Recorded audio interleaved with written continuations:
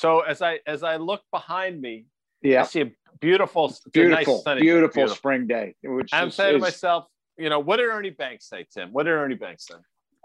something about playing two. Let's play two. Let's play two. Ernie Banks, Why did Mr. he say? Cub. Why did Let's Mr. play two. Baseball? Why did Mr. Baseball say let's play two? I'm asking. Do you know? That's how, because that's how much he loved the game. If it's good enough to play one, you know what? Let's play two. That's Ernie Banks, Mr. Thus, Cub. he was Mr. Baseball. Yeah. Okay. So, Mr. Cub. So, yeah. Well, baseball for Cub fans, he is Mr. Baseball. So there you go. But why do I mention that? You ask. Go ahead. Just throw that out there.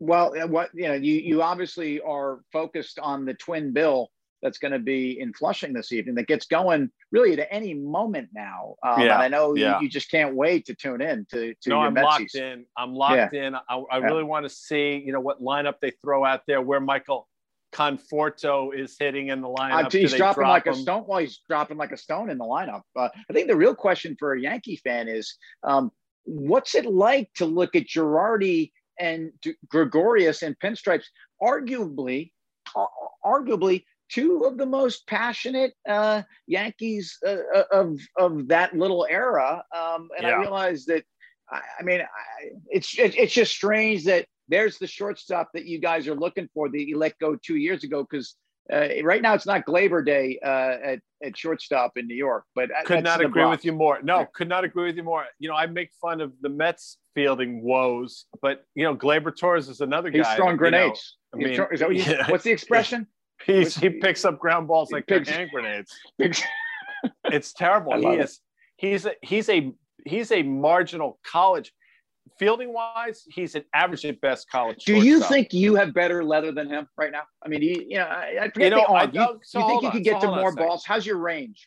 I think range wise, he got me beat. But if it's at me, I'm gonna gobble it up. I was a bit of a vacuum cleaner back in the day. So yes, you were. But I don't know if I could listen. I got to be honest with you. I haven't thrown a baseball in years. I'm not sure I'm making that long throw from the hole, but neither is Gleyber, by the way. So, and quite frankly, he's not doing a lot at the dish right now either. So, no, it's difficult times. It's such a weird time of year for baseball, because this really is, these are the boys of summer, and, spring in the Northeast is volatile at best.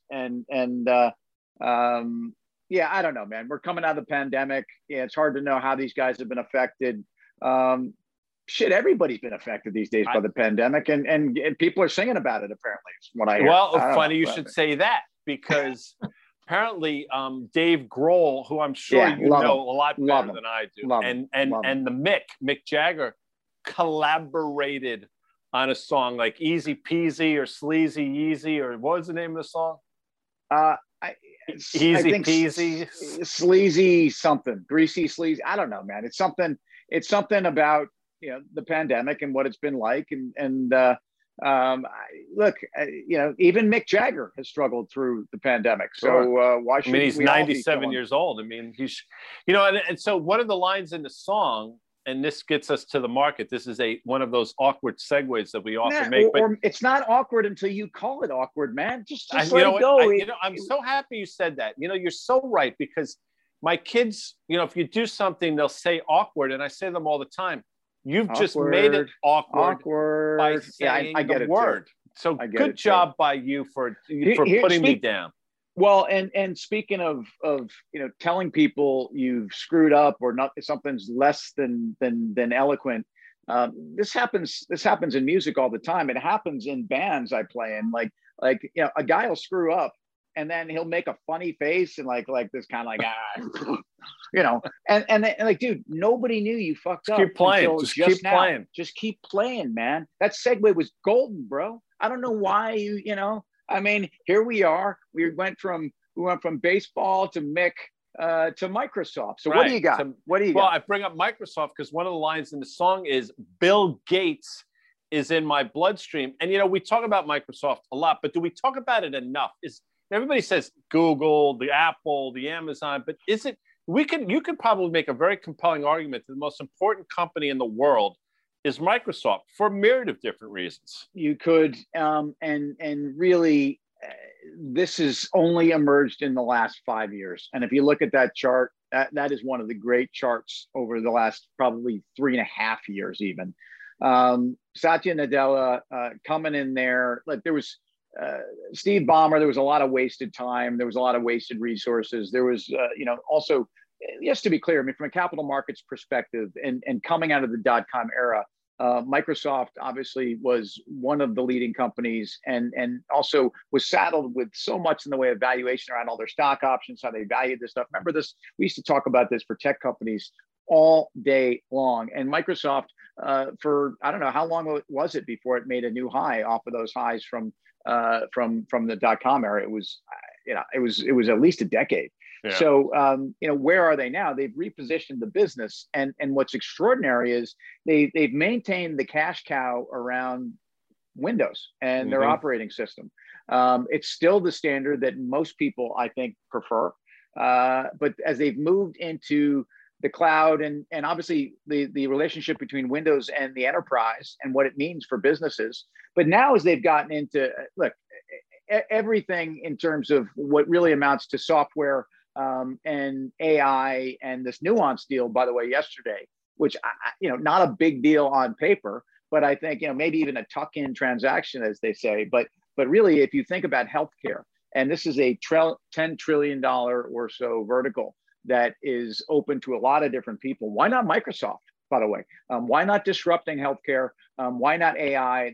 This Nuance is a company that's proven that they are a major disruptor in healthcare. So I like the deal. No, I do as well. And if you think about it, I mean, the LinkedIn deal, nobody made a big deal about, turned out to be, I want to say, turned out to be a really solid move by them, right?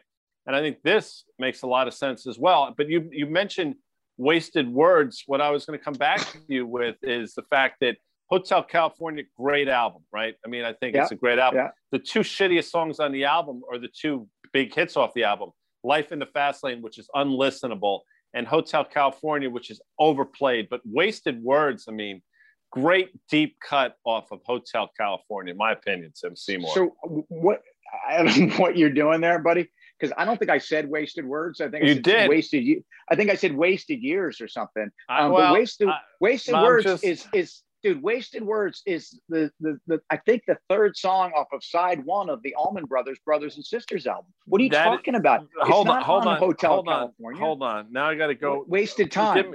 Wasted time. That's what you said. Wasted Time. I said Wasted Words. See, Wasted Time. Wasted Time is on Hotel California. I had a girlfriend who sent me a cassette tape with that song on it. What were you not happy about that? Or I was I was like in 10th or 11th. No, I think I was a freshman in college. I think we still used cassettes, barely. But she wasn't happy with me, man. She was, I'm afraid it's all been wasted time. Wow. Yeah. Wow. Yeah. You didn't love the boy too much. You loved the boy too well. I believe was the line she was accenting, and I was crushed, man. I mean, she was, I clearly had it coming. But, I don't know. Wasted time. I'd Wasted Words. You're right. That's Allman. I don't know. Wasted Time is what you said. Great call by you. By the way, before we get out of here, and I'm concerned about this as well, as you can tell. Yeah. But the Mets are, after this set with the Phillies, they're on their way to Colorado, and I mentioned that because game time temperature for Friday night's contest, it's apparently going to be like 28 degrees. And, listen, I mean, I worry about our arms in that series. You got to be It's very sweet of you to think about Jake DeGrom, the best pitcher in major leagues. Maybe of all time. Maybe of all time. I'm not going to say, although you know what he does have?